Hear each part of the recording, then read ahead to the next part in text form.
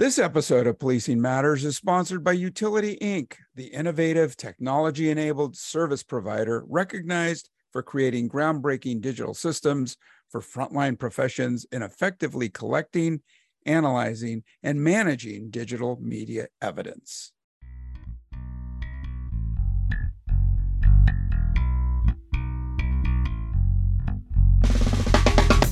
You're listening to Policing Matters on policeone.com. I'm your host, Jim Dudley. Hey, thanks for listening. Shifting gears a little bit for this segment on Policing Matters, I recently had a chance to meet Nancy Rommelmann to talk about politics in San Francisco during the district attorney recall. Now, I want to give an advisory that this show is going to be a little bit different than other shows in that we are talking about Ms. Rommelmann's experience in interviewing John Wayne Gacy, that heinous, murderous criminal. And so it might venture into some things that are not, conversation at a open restaurant or something like that. Nancy only afterwards did learn that she authored, Nancy authored several books. Two of them dealt with murder. One about a woman who attempted to murder two of her children, successfully murdering one. She also did in-depth analysis of Mr. Gacy. In her book, Destination Gacy, A Cross-Country Journey to Shake the Devil's Hand, Ms. Rommelmann writes about her meeting and interview with one of America's most heinous serial murderers, John Wayne Gacy.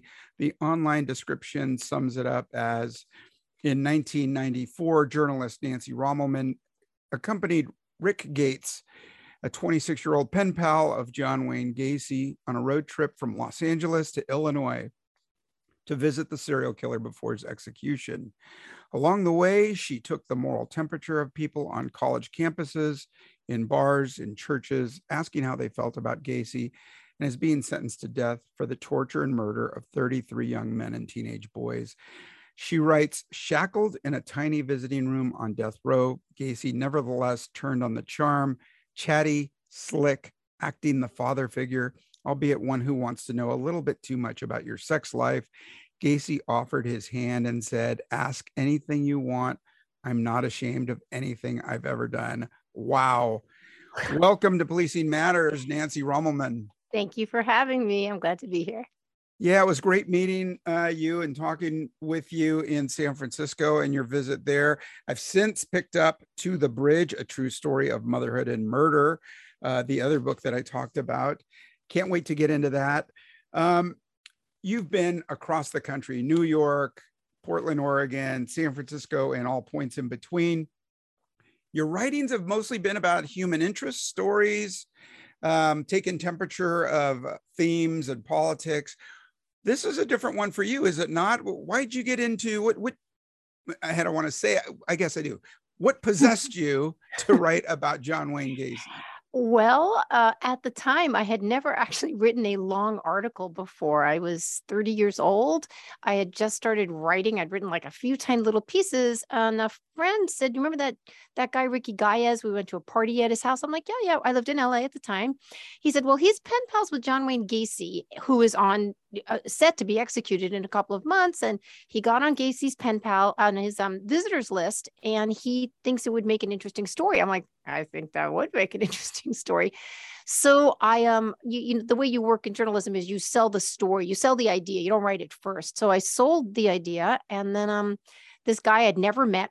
I mean, I'd met him. I didn't know him. We got in a car and we started driving across the country to interview Gacy. And I guess I had pretty good kind of writing instincts. Like, how am I going to tell this story? Because if you think about it, Jim, like of course, Gacy is guilty of these unbelievably horrific crimes. But the reason he was such a sort of, I hate to say it, but this sort of like nationwide sensation is because we were paying attention to him. I mean, like, why, anybody out of the Chicago area didn't need to know about this dude, right? He was caught, he was on death row, like, good night. But no, we had this fascination, as people do, with murder. So everybody had an interesting opinion, and they were all different opinions. And so that sort of kind of formed the body of the work until we actually got, to death row, to the prison in Menard, Illinois with Gacy. Yeah, and what was that like? I guess it's not like going through TSA at the airport. No. So what's interesting, it really was this old maximum security prison. It reminded me of sort of like an old castle with like wet walls. And they weren't like so thrilled to let us like see Gacy. They actually made us wait like 4 or 5 days. We didn't know if we were going to get in. That's part of the piece, I believe. And when we finally got in, we were like sitting in a room waiting with some other, like literally death row groupies. If people read the piece, there's like a woman in a completely see-through mesh top, just with these giant bosoms. And she's telling us like what John, get Gacy candy. He's got a sweet tooth. And because she would come to visit this other guy, John, on death row every week or whenever they came.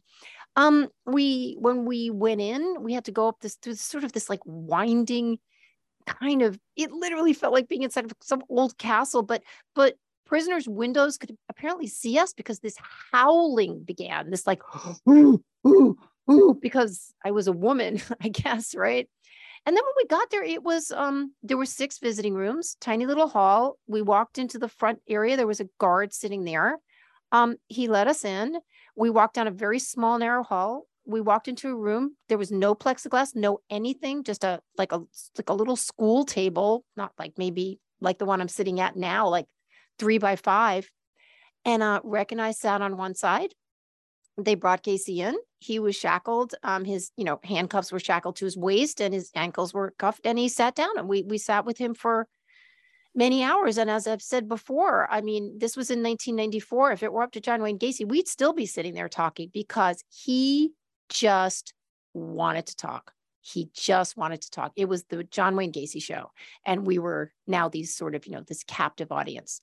And this was about 3 weeks before he was executed. So I guess in some ways you can understand with his sort of his personality characteristics, this very garrulous, somewhat charismatic, everybody's Uncle Johnny kind of personality. He just wanted it. He just wanted to kind of eat us up. So we sat there, and finally, after about, I actually think it was about 5 hours, we dipped out of there. So, wow. Yeah, I mean, there is a fascination with these guys. I know when the Netflix series Mindhunters came out, I had students coming up to me asking me, barraging me with these questions about, are they really like this? The closest I've ever come to an actual serial killer was Richard Ramirez. And, I hesitate because I don't like naming these guys. We Sure. Have a policy of not naming active shooters or mass shooters. In this case, these guys are already famous. I mean, everybody knows their names. And I could sense this feeling of dread and creepiness about this guy being, I think the closest I came was about 10 or 15 feet. He was in a cell across from someone I was going up to interview. But it was palpable. You could feel it. You could smell it. I was wondering, what was your visceral reaction when you actually met this guy and you shook his hand? Oh, sure. Yeah. He was, as I've said, I think I may even said it in the piece, he looked about as intimidating as your local dry cleaner. Okay. He was like kind of a doughy guy, white guy, kind of plump, very smiley, very charming. The sense I got from him, I've written about a lot of sort of these, what I term the charming sociopaths since this was my first, but the sense I got, which is really carried through with other people I've written about, these kinds of folks, they do understand right from wrong, right? But what we don't know as the stupid little people is that they are allowed to do these things, right? We're not, but they are. I also think there was actually quite a good documentary recently about Gacy. There have not been very many because really, I got to tell you, I think besides a journalist for the New Yorker, he did not give interviews to journalists, period. So this was about Gacy tapes that hadn't been played before. He obviously had a very, very, very sick mania for murdering, but that definitely, he did not admit that to us at all. It was all like, no, kids, look, It could have been a lot of people. I had a housekeeper. Could have been her. She could have put the bodies there. I mean, it's just so patently ridiculous. But he just was very. I can't say he was creepy. Now, listeners will have to read the piece to see how there was a little twist on that at the end. I think he was also very, very much the provocateur. He wanted to like get secrets from you. He wanted juicy stuff. He wanted to know about our sex life. He wanted to like, he wanted to appear charming. And I do wonder, obviously, I was, thank God, not one of the people that he lured into his basement. I'm sure he was very charming with these boys until, and then that's how he got them. That's how he caught them. So yeah. And you mentioned sociopaths and psychopaths, right? No empathy. They can tell you a bold-faced lie to your face and they believe it, right? They believe whatever they're telling you. And so he didn't tell you anything about no admission of guilt. No. And, Rick Gaez, who'd been his pen pal for a number of years, kind of thought, you can tell me, but he didn't. And what I was really surprised about, I did not know when I wrote this piece, is that Gacy did at one point admit, and it's in the show, he did admit it was, I think it was some sort of psychiatrist that was sent by the prison. This was just at the beginning, and he admitted what he did. But then he took it back, and then he never admitted it again, at least not publicly. Maybe, I don't know, to some other prisoners, I have no idea. But yeah, he I don't know if sociopaths don't know if they're lying. I think that they're just like, I get to do what I want. I get to play with you. I don't care. And I also don't think they remember their lies. I mean, when I was a kid, my dad told me not to lie, not just because it was wrong, but because it's too hard to remember what you said. Sociopaths will tell you will tell you a lie. And when you call them on it later, they'll just say, oh, I never said that. It's like, wait, what? They lie about the lie. Exactly. They lie about the lie. Well, I think the evidence in court presented was irrefutable. Clearly, he got the death penalty and he was executed. 29 bodies found under his house and another few in a river nearby. I want to ask you about anything that he might have said or something that indicated to you that he was maybe not consciously revealing guilt, but that he did implicate himself. But I want to get back to that in a minute. First, I'd like to take a moment and thank our sponsor. Utility provides a universe of intuitive solutions for effectively capturing, analyzing, managing, and sharing video evidence.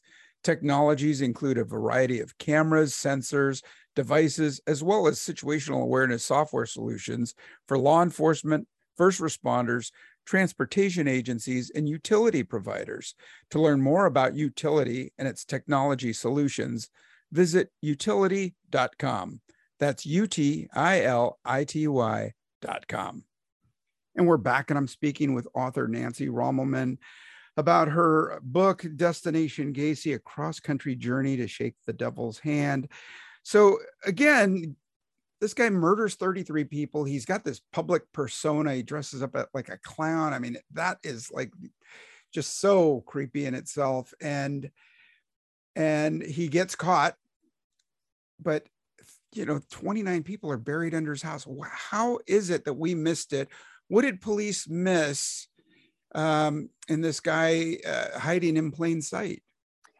Well, so the people that were disappearing were young men and boys, not boys like 12, but like 16, 17, 18 years old. And, some of them were like cruising through, they're coming to a big city, coming to Chicago or whatever. A few of them were sex workers.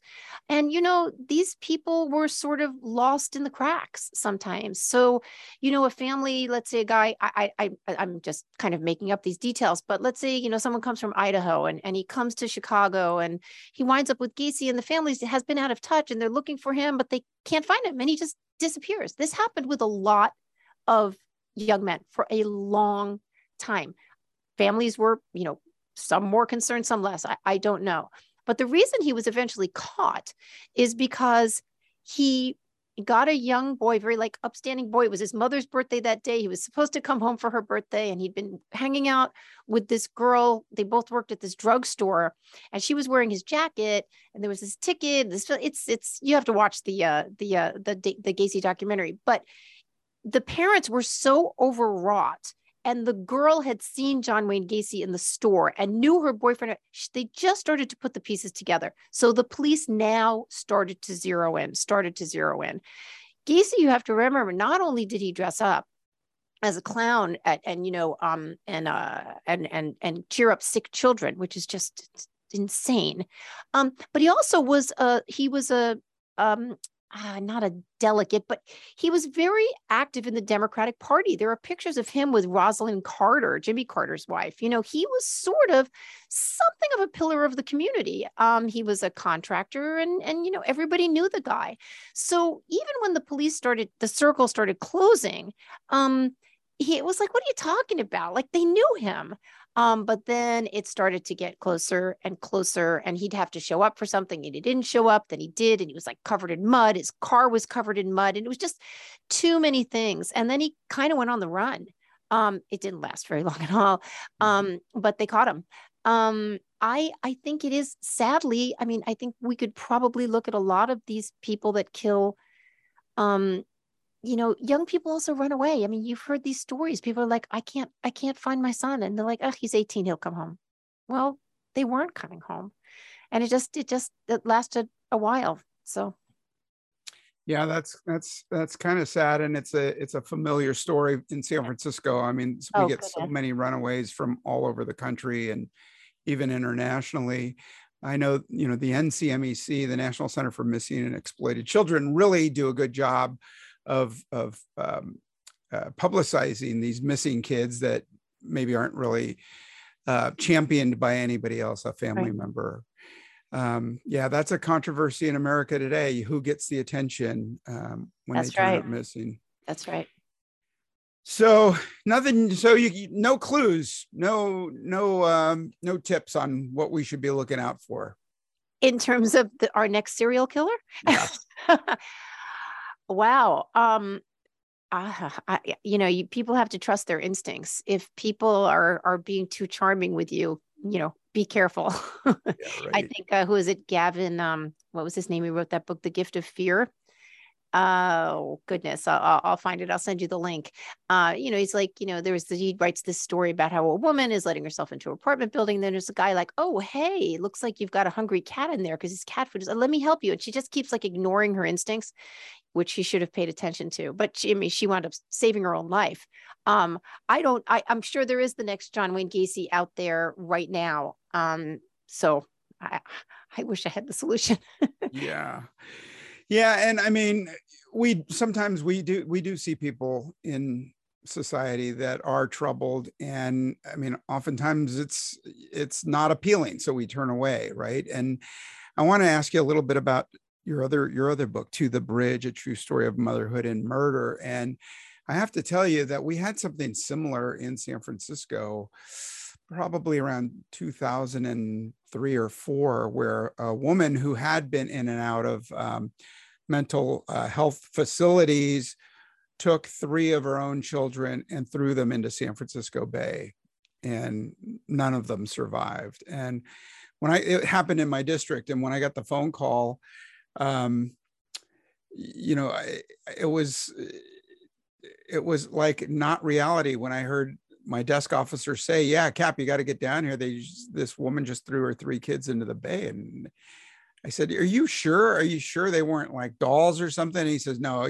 I'm pretty sure. So I run down there, and we set up a command post for 3 days, working with the Coast Guard and other agencies, shorelines and in the water. But, you know, San Francisco Bay is about 52 degrees, and the expectancy of life after being in that water diminishes considerably after about 30 minutes or so, probably less. And so 2 of the children were recovered. And then we do the look into the background of the woman. And of course, she had the history. And we see that so much today in active shooters, that there are precursors. Yeah. There are indications, things that maybe we're either ignoring or we're not exploring enough. Tell us a little bit about your book. Sure. So this was a woman named Amanda Stott Smith, May 23rd, 2009. She took two of her children. She had four children altogether, a 7-year-old girl, Trinity, 4-year-old boy, Eldon, and she took them to one of the many bridges in Portland, Oregon, and she threw them over. Eldon died very quickly, hit the water hard and drowned. Trinity saved her own life. She screamed and screamed, 53-degree water, screamed and screamed and screamed, help me, help me, help me. And some good Samaritans who lived on a houseboat went out, found her, got her in the boat, and also found Eldon at the same time and put him in the boat. Police were already waiting on the shore. She survived. Their mother was caught later that morning. I instantly became fascinated with this story because, like you, it's like, how does this happen? I needed to know how this happened. And of course, when a mother kills her children or endangers her children, we say no. We say absolutely not. That's not what mothers do. And so it's easier for us to say she's either crazy or she's evil, lock her up, goodbye, good night. We don't want to hear anything more about it. But I just did not think that satisfied my need to know. So I started reporting on it the day after it happened. And I was very fortunate. Her defense attorney, capital defense attorney, because we do have the death penalty in Oregon. I don't live in Oregon anymore, but I did at the time. He was happy with me for me to hang around. And I wound up working on that book for 7 years. One reason being not because I had other work I was doing too at the same time, but because it takes a very, very long time to get people to talk to you about the hardest thing that ever happened in their lives. There is a sociopath in this story as well. And spoiler alert, it's not the mother.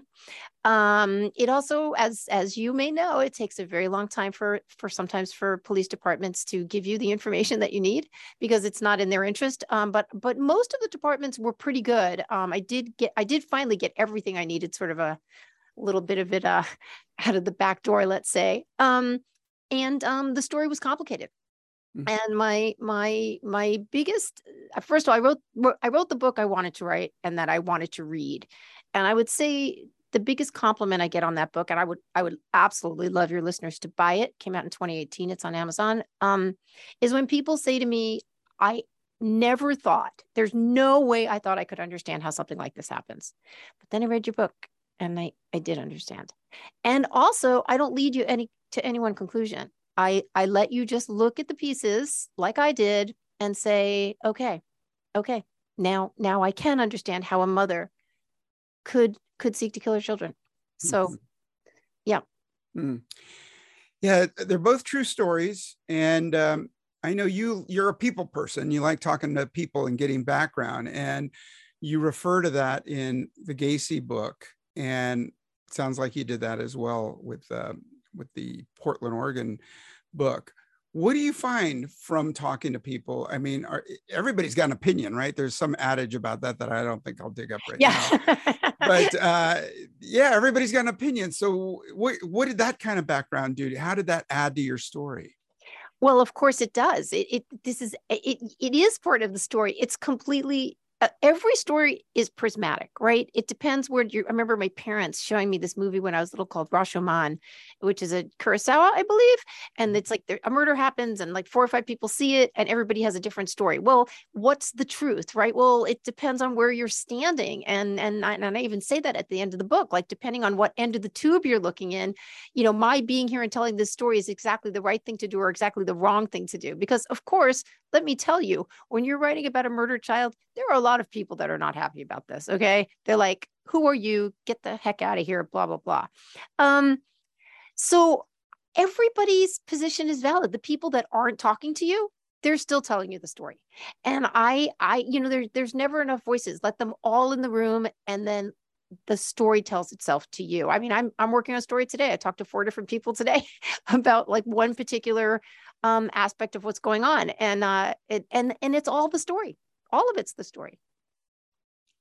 Yeah, I mean, we're starting to move more into victim informed and thinking about the victim more than just the crime and getting some more background. But I mean, like you say, law enforcement's limited in scope and time, and they're, sure. The minute they take somebody into custody, the deadline begins, right? And so, a lot of times there is a a version of Dragnet that happens, just the facts, right? No opinions, don't want to hear the stories. So no rush to judgment, but gather the facts, gather the evidence, and then present it to the district attorney for prosecution. Yeah, I mean, I totally understand your version of adding depth and color to the crimes by talking to the surrounding people. I think that's something we don't do in law enforcement. And, you know, I'm sure a lot of it wouldn't be admissible in court if we did. Well, we have different jobs. I don't do the job you do. You don't do the job I do. I will say that when I did finally get the police reports that I needed, it was about 500 pages because lots of different detectives were on different parts of it. And man, were they working fast. I mean, you know, because there's like, you know, one was like in Tualatin, which is just a little south of Portland. And one was over here where there was like, I'm going to this house. It was incredible. And of course, I had never seen policing that granular. And it was an invaluable bunch of documents that I got. I could not have finished the book without these. And then I really owe that to the police work. It doesn't matter that they don't do the job I do. That's fine. But having that material was absolutely crucial for me to be able to finish telling this story. So I'm grateful. I'm very grateful to the Portland Police Department, even though most of them wouldn't talk to me. All right.